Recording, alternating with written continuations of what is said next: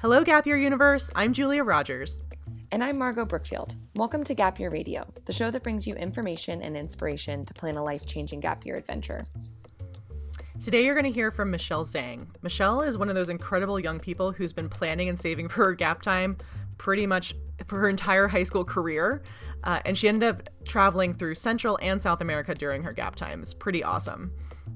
And I know you mentioned, Julia, did she receive the Travel Access Project grant? Was that part of her fundraising, or what exactly is that grant? Yeah, so Michelle actually started working and saving money for most of high school, but she also applied for and received the Travel Access Project grant, which is a fantastic mechanism to fund your gap year. Their applications usually open mid-spring, and then they're awarded in the summer every year, and they're a few $1,000s to put towards any kind of travel experience, and the recipients come from all over the world. It's a really wonderful way to fund a gap year. So Michelle used some of that money to backpack in Colombia and Peru during her gap year. That is amazing. I think that it's often overlooked how many resources there are out there for gap year students, and something that everyone should be very aware of, the resources out there. So really excited to hear more about how she funded her gap year and made it happen. Definitely. And if anybody else out there wants to know what scholarships are available to you, you should check out gapyearassociation.org. They have a whole financial aid and fundraising site, webpage on their site, and it's a really great resource for seeing all the different scholarships that are out there. So I can't wait, Margot, for you to hear Michelle's story. She's an incredibly articulate person, and she had an amazing year. Very excited to hear more. All right, let's get started.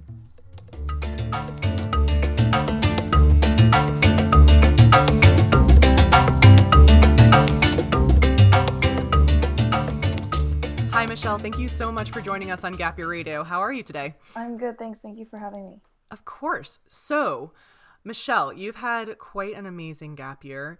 You started in Guatemala, then moved on to Oaxaca, Mexico, and then just got home last week from backpacking in South America for 2.5 months. So we have a lot to cover, but I want to kind of start off with learning more about your process of choosing to take a gap year. So can you tell us a little bit about why you chose to take a gap year and what were some of the reasons why you felt it was an important choice for you?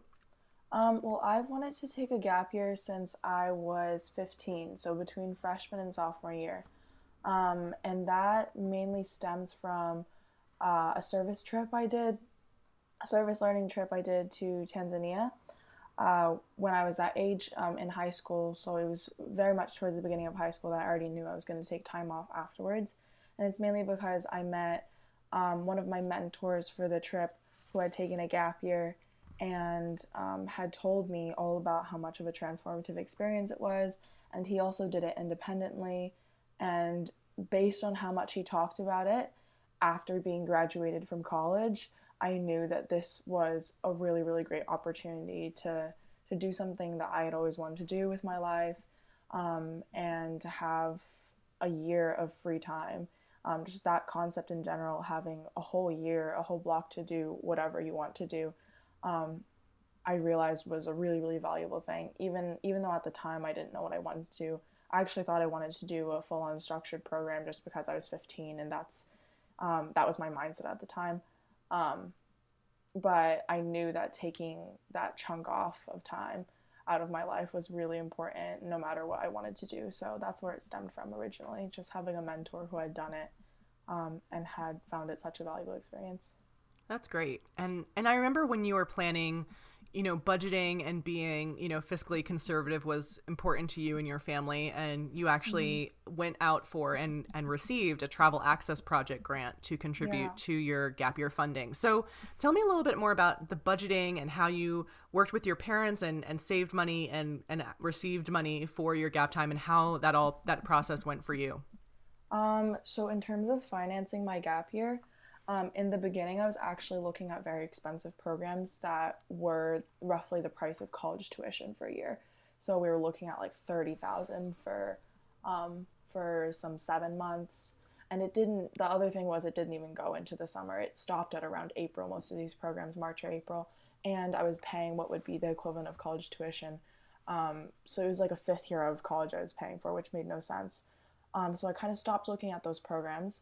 And then I started looking at, well, what if I did things independently?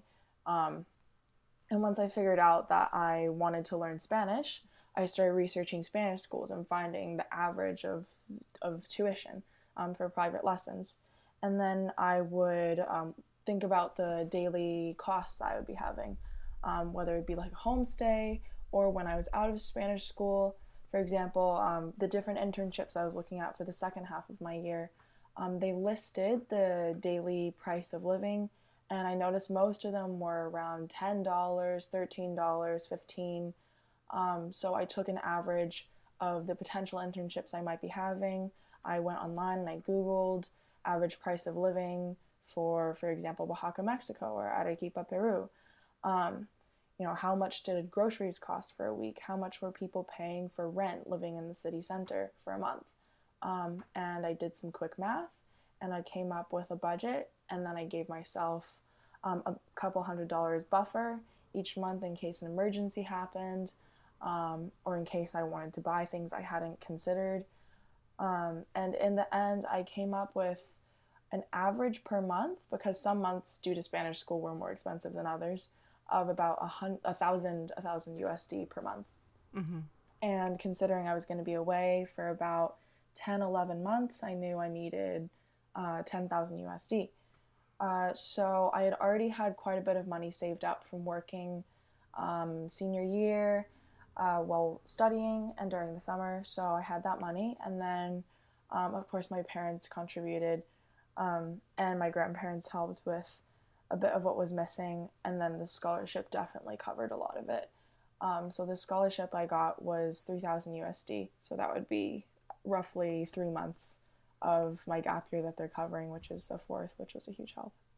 Definitely. Yeah. And so, as you mentioned before, one of your main gap year goals was becoming fluent in Spanish, which I think it's safe to say you achieved after spending, the better part of 10 months in Latin American and Central American countries. Yeah. So, tell me a little bit more about Guatemala and that kind of the more immersive, particularly focused on language immersion experience that you had, and what you enjoyed about that. Yeah. So I'm not gonna lie, Guatemala was, in the beginning, was very, very, very challenging, just because I was all of a sudden dropped off in this completely new environment, and I was living with a host family who spoke literally no English.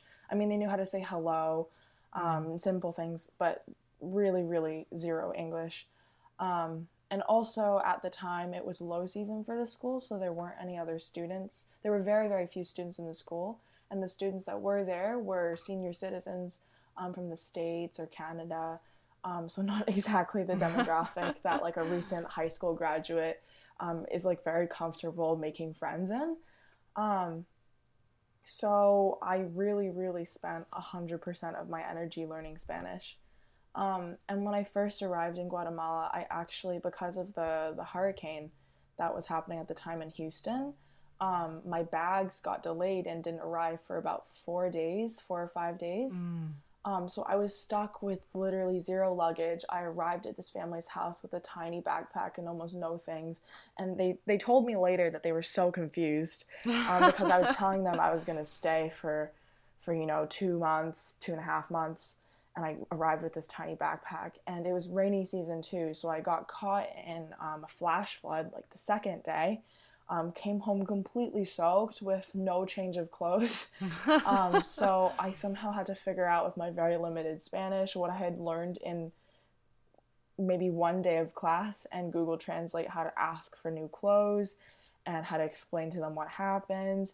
And so I immediately got very close with my host family because of that disaster, despite the language differences. But little by little, I picked up Spanish. Each week, I noticed a huge exponential improvement. And I also became really, really close with my Spanish teacher. She actually is only about a month younger than me. So she was one of my fastest friends there in Guatemala, which was really awesome because, she's my teacher and a friend, and that's the best way to learn. Definitely. And That's I really definitely would hit roadblocks once every couple weeks where I just felt like I could not get past a certain concept, where I felt like I was making the same mistake over and over. And she would be afraid to correct my mistakes too, which was very helpful because I know that there were some teachers whose style was a bit different. And and they would be a bit more lenient on mistakes, but she was very strict with me, which I appreciated looking back, but was very frustrating at the time whenever I hit a roadblock. So at the end of 10 weeks of private lessons, I had completed the whole Spanish curriculum, and a family emergency had actually happened with my teacher the last week I was studying. So I had changed teachers, and the new teacher I had, we just did not click as well. So I really, really came to appreciate how lucky I got having a teacher that was so good. And so that's when I kind of realized, like, this is the universe telling me that that's the end of my Spanish learning experience. I had already learned a lot by then. And it was incredible going from not being able to communicate at all to being able to have full-on conversations about complex ideas in Spanish. That's really neat. And so now being like a wizened woman who's returning from her gap year, knowing about those first couple weeks and the adjustment, and especially when there's like that language barrier, I certainly remember that from my gap year in Tanzania. What advice do you have for gappers who are a little bit, who know that they might get homesick or might deal with culture shock, and how to kind of get past that period of time when you feel a little bit overwhelmed? I would just say that know that you learn so much more from difficult experiences and from struggling than from having a good time. Obviously, like, we all want to be happy and we all want to have a good time on our year off, because we've planned so much and we've taken so much time out of our lives to do it. But looking back, I would never ever give up any of those struggles for anything, because those are the moments during this year where I have grown. Those are the moments that have contributed to me knowing more and becoming a more mature adult because of it. So just know during those times that they're completely necessary to enjoy other parts of your year later. That's really good advice. That's great. One of the other things that I really thought was neat about your gap experience in Guatemala was your ability to take the time to do art. And I know that you're a very talented artist, and you painted a lot while you were there. So how did you kind of come to carve out time for that? And also you should talk about like the portraits you did there. That was really cool. Yeah. So actually, for me, painting throughout the year was a really good way to get headspace. Because sometimes when I'd be feeling really stuck with Spanish, or I'd be feeling really lonely, I always knew that there was that thing that I was very passionate about that I could come back to. And it was almost like meditative for me. Every time I painted something, I realized I would get into this mindset where I was hyper-focused on my subject that I was painting. And I would think through things while I was painting. So for me, it was almost less of a task carving out time. And it was more of like, I would think to do a painting when I really needed it. And I would start painting. I'd feel like, yes, I'd feel so much better about whatever I was struggling with. And I did have a lot of free time, I realized, just going from high school where I had, homework, clubs to lead, AP tests, all those things, to having just one thing to focus on, learning Spanish. I realized I had so much free time on my hands. So that was actually not too big of an issue finding that. But yeah, so I did 2 portraits there. The first one was of my little host sister, who's 10 years old, Alondra, in the fair of the town which I was staying, which is called Panajachel. So every town in Guatemala has a fair each year, and every fair is at a different time in the year, and it's celebrating the patron saint of the town. And depending on how big the town is, the fair can be quite a big deal. So in Panajachel, there were various Ferris wheels that somehow sprung up out of nowhere, and like food stands everywhere, and like arcade games in the street, foosball in the street. It was really, really cool. So obviously it's like every 10-year-old's dream, this whole situation, no matter where they're from. So my host sister would always be like, Michelle, let's go to the fair today. Let's go to the fair today. Bring me on the Ferris wheel. Bring me on the Ferris wheel. And these were not average Ferris wheels, nice, slow rides with views and stuff. They were very terrifying. They would go quite fast, and you would feel like you were going to fall out. The first time I went on, I could not stop screaming. and there's like a 10-year-old next to me just completely calm. So every time she was like, let's go to these fairs, I just had this feeling of fear in my heart, and I really did. So it was quite a conflict for the whole month. But anyways, like that's what defined that month for me, you know, like having all these arcade games in the street and having this 10-year-old trying to drag me on these terrifying Ferris wheels. And I just thought it was really funny because that's not what people normally think of when they think, oh, I'm spending time abroad in Guatemala. You know, they have very stereotypical views of how it should be. Oh, it's like so hard. You probably don't have this amenity, that amenity. You know, you're probably thinking about how simple but great their lives are. And it's like, no, it's like not that simple, you know? Like every culture and every part of the world has special things that are unique to them that don't exist in other cultures. And you know, it's like a full, it's almost exactly like what we have in the States, but just, you know, a different culture with different customs and different things that they look forward to throughout the year. And that was an aspect of everyday life that I found really beautiful, because at the same time you had this fair that's a very foreign concept to us in the US, but you had this 10-year-old, you know, trying to drag me on these Ferris wheels, which is so typical, you know, like any 10-year-old would do that. So I really wanted to capture that in the painting, which is why the first portrait I did was of my host sister at the fair, you know, picking out which prize she wanted from the arcade game. Because that was so Guatemalan, but at the same time that was so universal. And then the second portrait I did was of my host dad, because after I did the first portrait of my host sister, you know, the whole family was like in love with this portrait. They would check on me every single day and be like, how's it going? Like, while I was painting, Alondra would come and watch me paint. And so in the end, my host dad came up to me after I finished that one and was like, look, like I really, really love the painting you did of her, and I've been meaning to ask you, like I've always wanted a portrait done of myself, so they can use it at my funeral. And I was like, gosh, Angel, I was like, that's so morbid. But at the same time, I was like, and he was half joking, but I could tell he was being serious. And I was like, I hope you're not thinking of this all the time. And he was like, no, but but I've just always wanted a portrait in general, you know, not just for my funeral, but I've always wanted a portrait done to have a nice thing for people to remember me by. And I was like, okay. And he was like, I'll pay for it and everything. And I was like, no, like, I don't want you to pay. And also this was getting towards like the end of my stay there. So I was like, well, that'd be a great present to give them while I'm going away. Like a going away present. So I had him choose a picture of himself that he liked, like wearing a shirt that he thought was nice, and then I started painting that. And it was just a simple portrait, just, you know, shoulders up, like facing forward, simple background. But when I finished it in the end, he was so happy to see it, and I was walking down the street one day, and there just happened to be a man selling picture frames, holding a bunch of picture frames walking around the streets. I was like, oh, awesome, perfect. And I had a picture of the painting on my phone, and I had stuff next to it, so I knew how to like roughly how big it was. And I picked out a frame and I brought it home for them, and I put the painting in the frame, and they still have it hung up in their living room.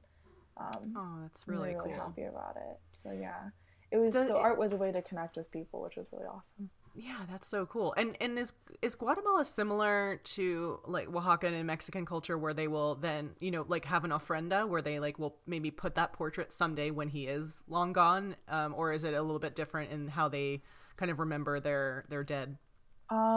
Yeah. So based on what he was describing, he said that when somebody passes away, they usually put a picture or a painting above where the grave is. And in Guatemala, they have these special types of graves that are much more personalized than what we have in the States. So they lay flowers. Sometimes there is a picture of the person.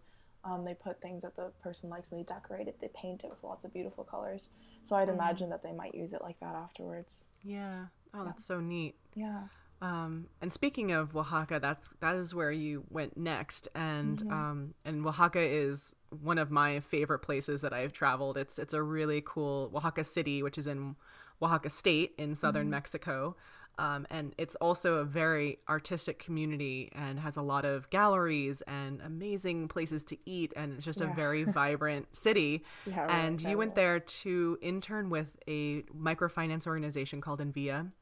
So why don't you talk a little bit about that experience and how you kind of, it seems like kind of a perfect progression to study Spanish and then be able to utilize it in the way that you were able to in Oaxaca. Yeah, oh my gosh, it was such an incredible experience living in Oaxaca and interning with Envia. I just absolutely loved it. I actually went in with very little expectations. I wasn't really sure um, if the job was going to be exactly what I wanted. I wasn't sure if Oaxaca was going to feel so much more different than Guatemala that it felt like I was discovering a new place, but I was just completely wrong, which I'm very glad about. Um, so in terms of Oaxaca, there couldn't have been a city that was more perfect for me. There's always things going on, and I realized in Oaxaca that because I come from a very small town, I've lived in that very small town of about 4 or 5 thousand people for the majority of my life. So I always, like leaving that town, I thought, I hate small towns, I hate small places. I want a massive city with a ton of diversity, and I don't want to be anywhere near anything that's small. Oaxaca is actually a fairly small city, um, and it's got really really rich tradition and culture, and less new things and less diversity in terms of how we think of it in the states. Um, but and that's on paper everything I didn't want, but I realized I loved it. I realized that I really liked the sense of community. I really liked walking down the street and always bumping into somebody I knew. I really liked meeting somebody new and having them by chance know someone that I work with or something like that. I really liked having these events that posted announcements in the streets that they were going on, so you could just show up to this event out of nowhere and meet really great new people. And I really liked everything being so close and walkable. So that sense of community, I never really appreciated until I got to Oaxaca. And also, like you were saying, there's art literally everywhere. There's always galleries going on. And the food is incredible. I don't think I ever had a bad meal in Oaxaca. And if I had a bad meal, it's probably because I cooked and messed it up. But yeah, it was a really incredible city. And in terms of the internship, it was exactly what I was looking for. I actually, I when I got to Mexico, my Spanish was good to communicate, but my accent wasn't very good. I would mess up in grammar quite often while I was speaking, and I still have improvement in terms of my accent and grammar while I'm speaking. Um, but that goes for anybody who's learning a second language. But when I got to Mexico, it was still very much a work in progress. And it was like almost like learning Spanish all over again, because people in Mexico talk with so much slang, like so much, to the point where I just could not understand straight up what anybody was saying because there was so many foreign words in it. And they do talk quite fast. So the first whole month was just adjusting to that. And then I actually came out of Mexico speaking such Mexican Spanish that people thought I was from Mexico, even though I look Asian. And and yeah, using my Spanish, actually using it instead of learning it, using it to talk about subjects at work, like women's empowerment, like how we were going to measure women's empowerment, talking about the structure of a program and how it fits into our mission statement, why we do things, and how to organize our programs to make them function better, stuff like that. Like more complicated subjects really helped me learn in the process of using Spanish, a more advanced level, which was really awesome. And then also, like beyond just language, working in an organization and seeing what makes a good NGO was really, really helpful. So my main contribution in Envia was assessing their English program, because even though I had no former experience in impact assessment and research, I did have a lot of experience working as a volunteer English teacher in various English programs. So I knew what resulted in a good English program that had kids coming out that were that had actual utilizable English skills. I knew what it meant for the teachers to have a well-organized program. So I started that assessment. And then in that process, I also learned, it's important to have your programs line up with your mission statement. And that was a big problem with the English program. Like, nobody could really tell you where it fit into the mission of NVIA, because our main function in the organization was microloans and business education, and using sustainable and responsible tourism to finance all that. So English kind of was this weird limb. And in the end, we realized we didn't even know the mission statement of the organization, and we were kind of having mission drift. So we figured out as a team, and it was a fairly small organization, mind you. Like, there was only 5 paid staff and a small group of volunteers that were in the office every day. So we figured out like what the mission statement was, and then used the mission statement that we decided on to make a logic model for the English program about how it connects to everything. So it was really, really rewarding in the end, being able to be a part of that, and to have to help everything make more sense within the organization, to help the volunteers that came feel like they knew what their purpose was. And obviously, when you know what your purpose is, you execute that purpose a lot better. So yeah, that was really cool. Yeah, that is really neat. And for listeners at home, if you ever make it to Oaxaca, one of the really cool things that NVIA does is they do actual microfinance tours, which was something that Michelle worked on, which they actually allow you to go out into the outlying towns and villages outside of Oaxaca and meet some of the beneficiaries of the microloans.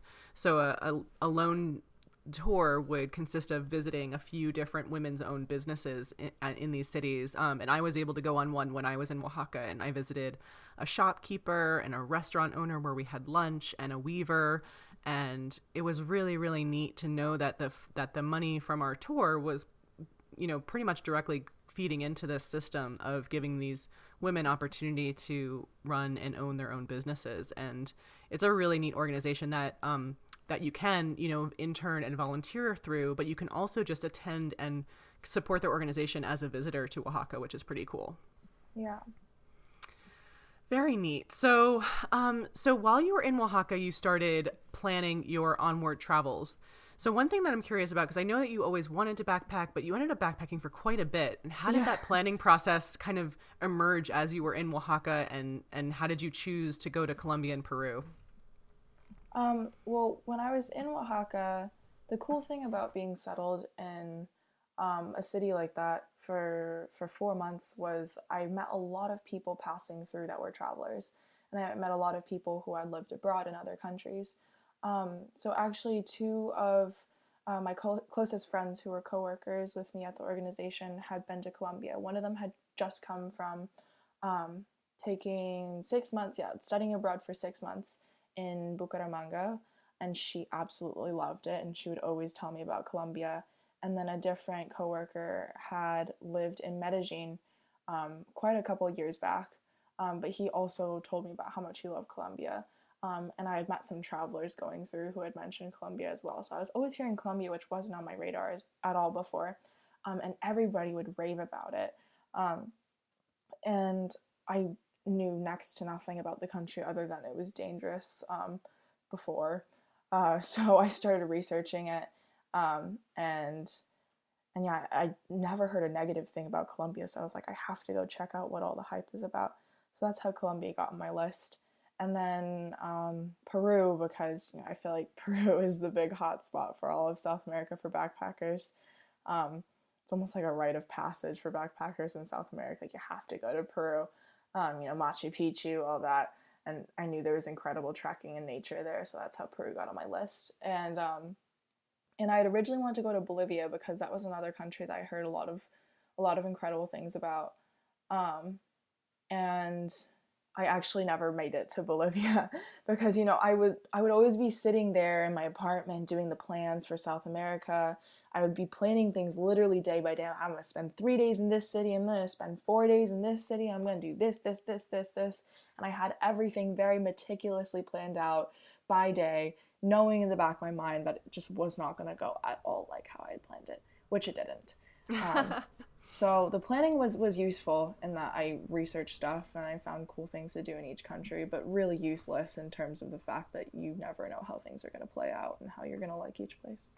But that's a really good way of planning, actually, because you want to be knowledgeable about the places that you know you're interested in and how to get from place to place if you choose to do that. And then once you have that knowledge kind of in the bank, then you're able to be more spontaneous Flexible. on the ground. Yeah, So of course. yeah, and also it's important to know kind of where you shouldn't go and where you Yeah. should avoid, and Yeah, exactly. or if there's like modes of transport that are known to be unsafe and things Yeah. like that. So doing that kind of ahead of time research is good because it lays the groundwork for making kind of Yes, those definitely. fly by night decisions. So we could spend, I think 3 hours, really unpacking all of the things you did on this multi-month backpacking tour. One of the things I guess I'm curious about before we actually launch into some of the highlights of it is how your parents felt about you traveling on your own as a young female, and what you may have done to alleviate some of their fears, or if you have any strategies to share with other people who might be wanting to do a similar thing. Yeah, of course. I think the fact that the big backpacking trip was at the very end of my year was huge for my parents. They would never, ever in a million years have let me do that right off the bat in September, or even right after learning Spanish, like in January. They would have never, ever in a million years let me do that. But they came to visit me over April break in Mexico, and I feel like that was very, very reassuring for them. So I would recommend to cool. anybody looking to take a gap year to be open to the idea of their parents or their family visiting them during whenever they have time during the year, to see them on the ground in action, because my parents could see that I was living in an apartment by myself. They could see that I was cooking every day and going grocery shopping. They could see, like me interacting with my roommates who are both Mexican, speaking to them in Spanish. And they're also both quite older than me. They're in their late 20s, they're full on functioning adults. And I think my parents seeing me, like interact with them and like be such good friends with them, with people so much older than me and in Spanish as well, just really showed them how far I'd come in that year and how much they could trust me to be an adult and how they could treat me as an adult because I was one. Yeah, So I think cool. that really helped them. And also, of course, when they say that we would like for you to call us, once every 2 weeks, text us once every couple of days, just to send us some pictures, let us know what you're doing. Don't fight that. At first in Guatemala, when they said that, I fought that a bit because I was like, like I'm living with a family. I'm really trying to immerse myself. Like I don't want to be like using English. Like I want to be full on Spanish. And that, made them I could feel that they were a bit nervous with that. But when I went off backpacking, I was like, yeah, sure. Like I'll text you once every couple of days with pictures, and I'll call you once every like week or so. And in the end, it was like actually like me wanting to text them and call them more than they wanted to contact me. I'd be like, okay, I'm going on a trek now for 5 days. I won't be responding on my phone. And they like wouldn't reply. And then I'd come back and I'd have a message like cool period. I'm like, okay, whatever. So they were very comfortable with it by the end. Very, very comfortable. Oh my gosh, that's great. Yeah, and it's different for every family. So I think that it's important for people to be, flexible and see what works for everybody. I know that one student I worked with a couple years ago, she actually like created a PowerPoint presentation of her itinerary and kind of presented it to her parents as, this is what I thought through and worked out. Yes. And other times parents want to see kind of a play-by-play of what your plans are in like a spreadsheet form. And if they change, that's fine, but they kind of want to know where you are. So there's lots of ways of making everybody feel comfortable. So that's great that worked out for you. So, Colombia is a place that's definitely on one of the top of my list. And it was cool hearing about all the places you got to visit. So let's just try to do like a highlight reel of like the top, like 3 maybe cities, places, experiences of that period of time. I know it was a couple weeks long, so that might be hard to distill down. But like if you were talking to somebody who was about to travel to Colombia and they had limited amount of time, what would you say you have to experience there? Well, I would definitely say the whole like department of Antioquia I really, really loved. So that includes the coffee region. It's a lot of mountains, really, really green, such a green area. And kind of misty while I was there. And the capital of Antioquia is Medellin. And when you go to Medellin, you'll realize that it's almost like a little world in and of itself. Um, and they actually have petitioned to break away from Colombia historically, so they feel very special and unique, you know. And it is a very special place within Colombia. It's just like an incredible city, Medellin. And it's kind of like in a valley, so you always feel like you're in a bowl, just kind of surrounded by these red brick houses. So that's a really, really cool feeling. And also their metro system. I never thought I would talk about a metro system as a big hot spot to see in a city, but it's just the most beautiful metro I've ever seen. It includes cable cars, so you pay less than $1 to take this beautiful cable car ride, like up the mountain of this valley that the city is in, and you're passing all the favelas, and you get to see all this beautiful graffiti on the way, and it's just a really incredible city with a really incredible story, because they did go through a very dark period. In recent history, just a couple decades ago. And if you talk to anybody, they'll have a very strong opinion about it. And yeah, and then outside of Medellin, there's like little pueblos. My favorite one was Jardín. And you go, and it's just very, very tranquil. And once again, you're also like nestled in the mountains, surrounded by green. And there's a lot of beautiful hikes around that area. So that was definitely my top in Colombia. And then other than that, I really also enjoyed the desert in the northernmost part. And it's actually the most northern part of South America. It's called La Guajira. And it's just barren, barren desert. It's nothing like Antioquia. There's no green. It's all just dead, which doesn't sound too appealing, but it was quite cool because it's just flat, flat desert and really, really strong wind. Like you feel the wind. It's a very big presence in your life when you're there. And the desert goes straight into the ocean. It's just really, really beautiful, yeah. Wow, that's cool. So you traveled overland a lot, and that was mostly how you made your way through Peru, right? Did you take any planes in Peru? Yeah, actually in Peru, I didn't take any planes. Mostly boats, it sounds like. Yeah, mostly boats to cross the border, but I did have to take a plane from Colombia to get to the southern tip in the Amazons, just because to get to the Amazons in Colombia, you can't even take a boat to get to there because there's just such a big blackout zone in the middle where there's just no roads, no boats, nothing, just pure rainforest. So I did have to take a boat to get down to the Amazons in Colombia, but from there I took boats, yeah. Yeah, so that is one of the coolest, I think, stories of your journey is kind of how you connected from place to place by boat, and especially slow boat. The first boat that I took was a ferry. So that one was a little bit more on the expensive side, and it was quite nice. It was a new ferry, actually, quite new to the area. And so it was fast, but it wasn't uncomfortable because the fast boats are notorious for being very, very uncomfortable. And so you have two options in the Amazons, other than this new ferry, which is a bit of an exception. So you have the fast boats, which are small. It kind of looks like a very, very large canoe, and with a motor in the back and a cover on top.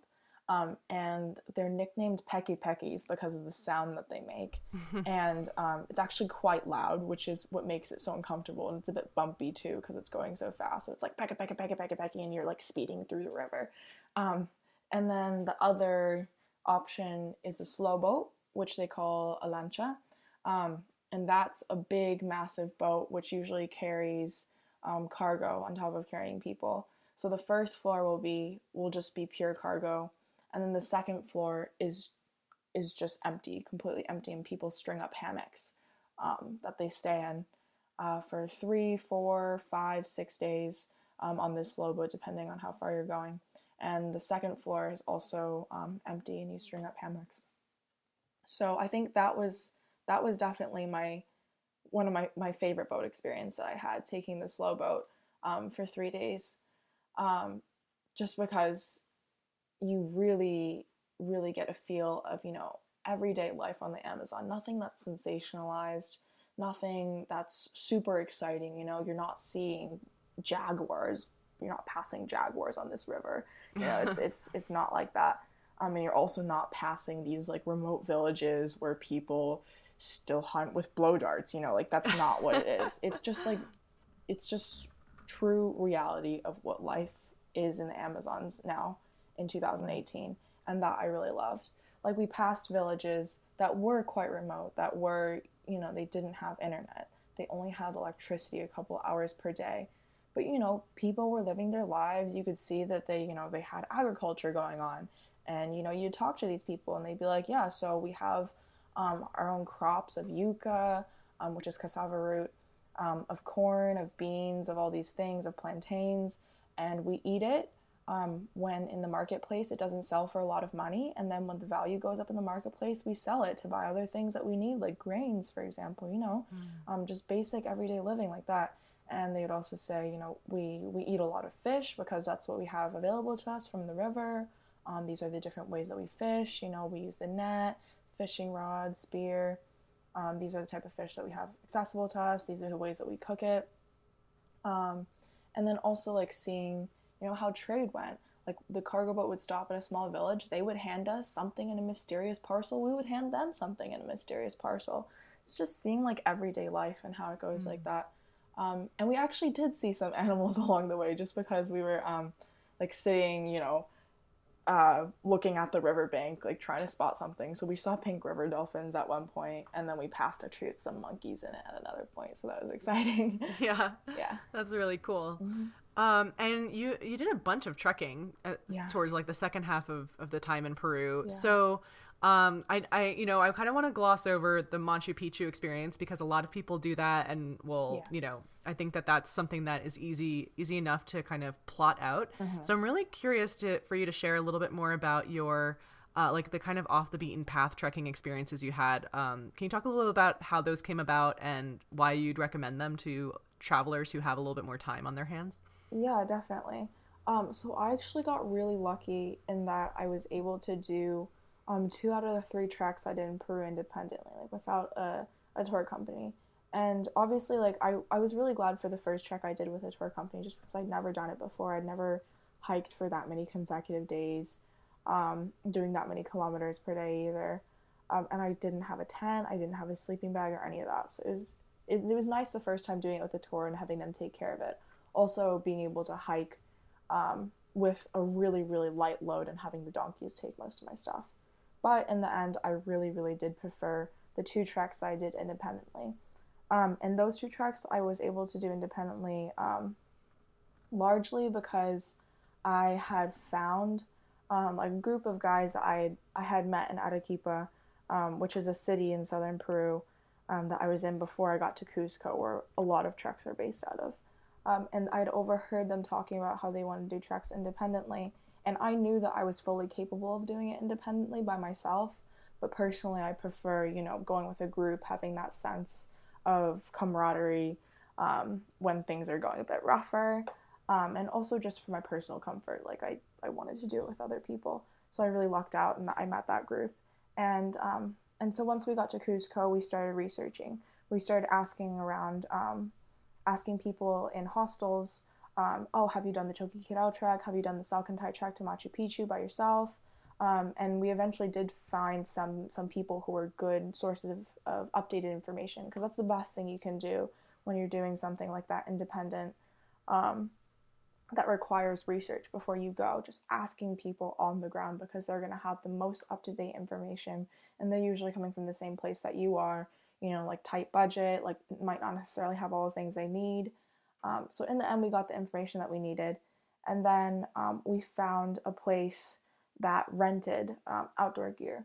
So we rented tents from them, we rented sleeping bags. My friend even rented hiking shoes and a jacket because he didn't have that. And, you know, we negotiated the price because we were quite a big group and we were renting so many stuff. So we ended up getting up a couple things for free too, you know, like the mats, the hiking poles. So negotiating is definitely huge in Peru. Like, never take the first price that they're telling you, because you can almost always get it down for what it's actually worth. And yeah, so from there, for the Machu Picchu trek, we chose the Salcantay trail because the Inca Trail, which is the one that most people think of, you actually have to book months in advance, and you cannot do that one independently, just because of all the restrictions of protecting, the ruins along the way, which makes complete sense.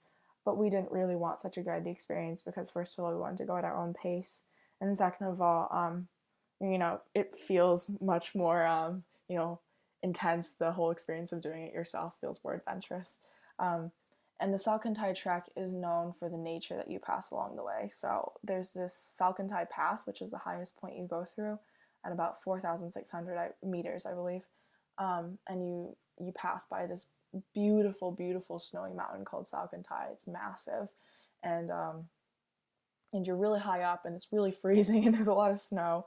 And then the same day, you have a really big elevation loss continuing the hike, and you actually get into the forest, which is really cool. So there's a lot of change in scenery and ecosystems, which is really beautiful.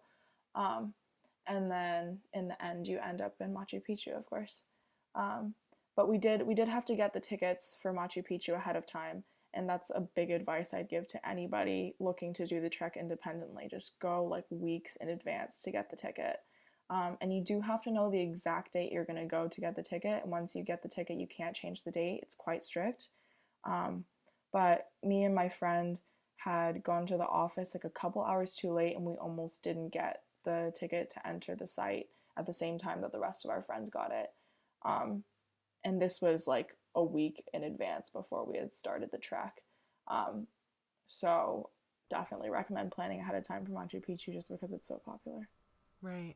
And what was the name of the other one? The other hike that you did independently that was kind of less known as a ruins? Yeah, the other hike that I did independently was called Choqquequirao. And I actually liked that one much better than I liked Machu Picchu just because there were less people. And that one only gets about 20 to 30 visitors per day, whereas Machu Picchu gets thousands of visitors per day. Right. And that one you don't have to buy a ticket ahead of time. You just start the hike, and then when you're getting close to the ruins, there's a control post, and you stop at the control post. And if you're a regular foreign tourist, you pay something like $20, I believe. But because I'm a student, I only paid $10. So paid $10, got into these incredible ruins that are actually bigger than Machu Picchu. It's just not completely excavated yet. But once it's completely excavated, it will be much bigger than Machu Picchu. And you can see like a snowy mountain in the background, and there's this beautiful valley on the other side. So I definitely really, really love those ruins and would recommend it. And we'll link to that stuff in the show notes so that people who are interested can see a picture and see the spelling of it. Because Peruvian spelling and indigenous spelling is always a little bit tricky. Exactly. So now that you're, wrapping up your gap time, what do you feel like your personal biggest takeaway from this whole year has been? Wow. So there's a lot of takeaways I have, but I think the biggest one is that you should always be very open. And that sounds very general, but by open, I mean like not judging anybody, first of all, because every single person I've met this year, I of course harbored judgments about them initially. It's something that you can't help but to do as a human being, judge people and think you know them. And every single person without fail has shown me that they're way more complicated than I thought they were, that they're somebody completely different than who I thought they were. And if it's somebody that I thought I wasn't going to get along with in the beginning, or like, oh, I don't have much in common with them, either because where they come from or, how they seem to act, their age maybe, almost always wrong. If you are actually genuinely open to people, you'll find that you get along with almost everybody in this world, and people are so much more similar and so much more complicated and interesting than you'll ever think they were initially. And the same goes with places. You arrive in a place having heard stuff about it, but every single person judges a place and characterizes a place based on their personal experience, which has a lot to do with who they are as well. So, I would always say, like, stay open. And whenever people tell you advice about a place, or they tell you tips for a place or how a place is, it's always more reflective of who they are than what that place is. So you should always go see things for yourself and go in with a very open mind, and also open to the universe in general. When things happen, you don't have to categorize it as, oh, this is a bad thing that happened to me, or oh, it's such bad luck that this happened. Because I've found that every single time something happened that frustrated me, every single time I was going through a rough patch and nothing was working out, after a while, after a couple days or even maybe weeks, I would look back and I'd be like, wow, actually all those good things came out of that bad experience, Like, because I got food poisoning and wasn't able to do this thing, I was able to hike a volcano and see these incredible explosions and see like a comet shower while a volcano was exploding, like insane stuff like that. Like, I would have never been able to see that if I hadn't gotten food poisoning a week earlier and not been able to do a bunch of other things. Because of that, I had time to do something else I ended up really, really enjoying. So just being open in general and not making judgments about situations, about people, about places, about anything. Yeah, I think that's definitely a big thing that I came out of this year with. Very good advice. Yeah. And I'll also link to some of your blog posts for the Travel Access Project, because you write a little bit about that and discovering like your definition of happiness and things like that. So that's also really interesting to hear your perspective on that stuff. So one of the things that we always do to wind down an interview is what we call popcorn questions. So these are just going to be kind of more rapid fire, quick questions about different things that you experienced this year. And they can be just kind of as quick as you can remember them anyway. And just to kind of get a little bit more information out of you before we wrap up. But okay, so first question is, what was your favorite food from Oaxaca? Oh, my favorite food from Oaxaca was definitely enmoladas. So it's like they're like these rolled up tortillas. They usually give you like 3 rolled up tortillas, and they have stuffing, so like chicken or maybe just cheese, and then they pour this sauce called black mole over it. And black mole is just the most incredible sauce. It has like 50 million ingredients and is stewed for like so long. One of the most key ingredient is chocolate, like dark cacao. It's just so delicious. And I can never reproduce a mole here in the States like you get in Oaxaca. I mean, even though I bought back all the sauces and ingredients, I like hid it all in my bags, and it's just not the same, hopeless. It's you just have to experience it there. Yes. Good choice. Okay, cool. So number 2 is, what was your most essential piece of gear for backpacking in South America? Oh God, my shoes. My shoes were such a plus. I had Merrell Moabs, and I wore them literally every single day, and they're waterproof as well. So it doesn't mean if you like stick your foot in a river, it's not going to get wet, but it's like I never had to deal with wet feet while trekking, just because like whenever it rained or I stepped in puddles and stuff, like my shoes really held up. They were really amazing. Nice. Okay, cool. All right, number 3.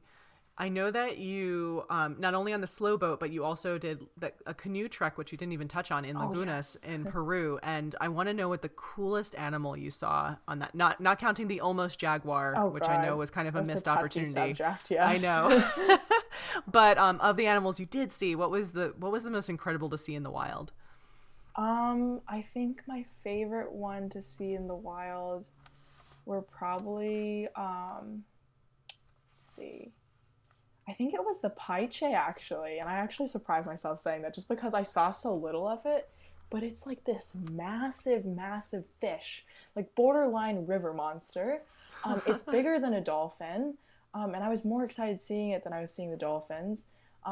We had saw a bunch of other stuff too, like river otters, sloths, like monkeys, everything, but those, like, those are animals that like exist. Like this paiche I did not know existed before I went into this jungle tour.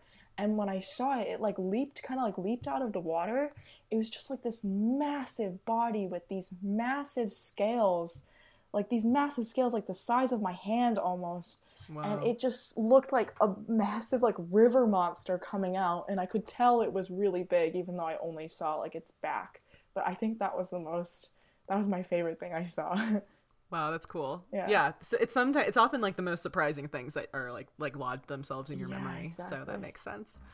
All right. What was your like the best resource for doing all of this research and planning? And like, was there a website that you really gravitated towards, or what about in the online world? What was the best place that you found information?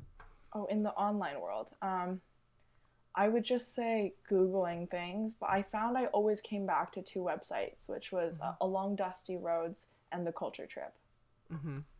Those were the two like blogs I always somehow bumped into, but just Googling things like backpacking Colombia, backpacking Peru, trekking this by yourself.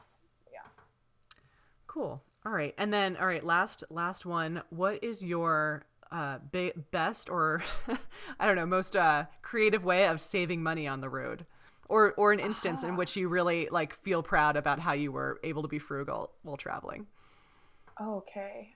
Well, a big tip in South America and in Mexico actually is they have for lunch they always have this, for dinner sometimes they have a thing called menú del día, so like menu of the day, which they just make a massive pot of whatever they chose to make, and then soup and a drink. And if you get this menú del día, you don't really have a lot of options, so unfortunately if you're vegetarian it's a bit hard, but it's literally like $2, $3, $4 maybe, and you get a complete lunch with a soup, a main dish, with a protein, a grain, salad, and a drink.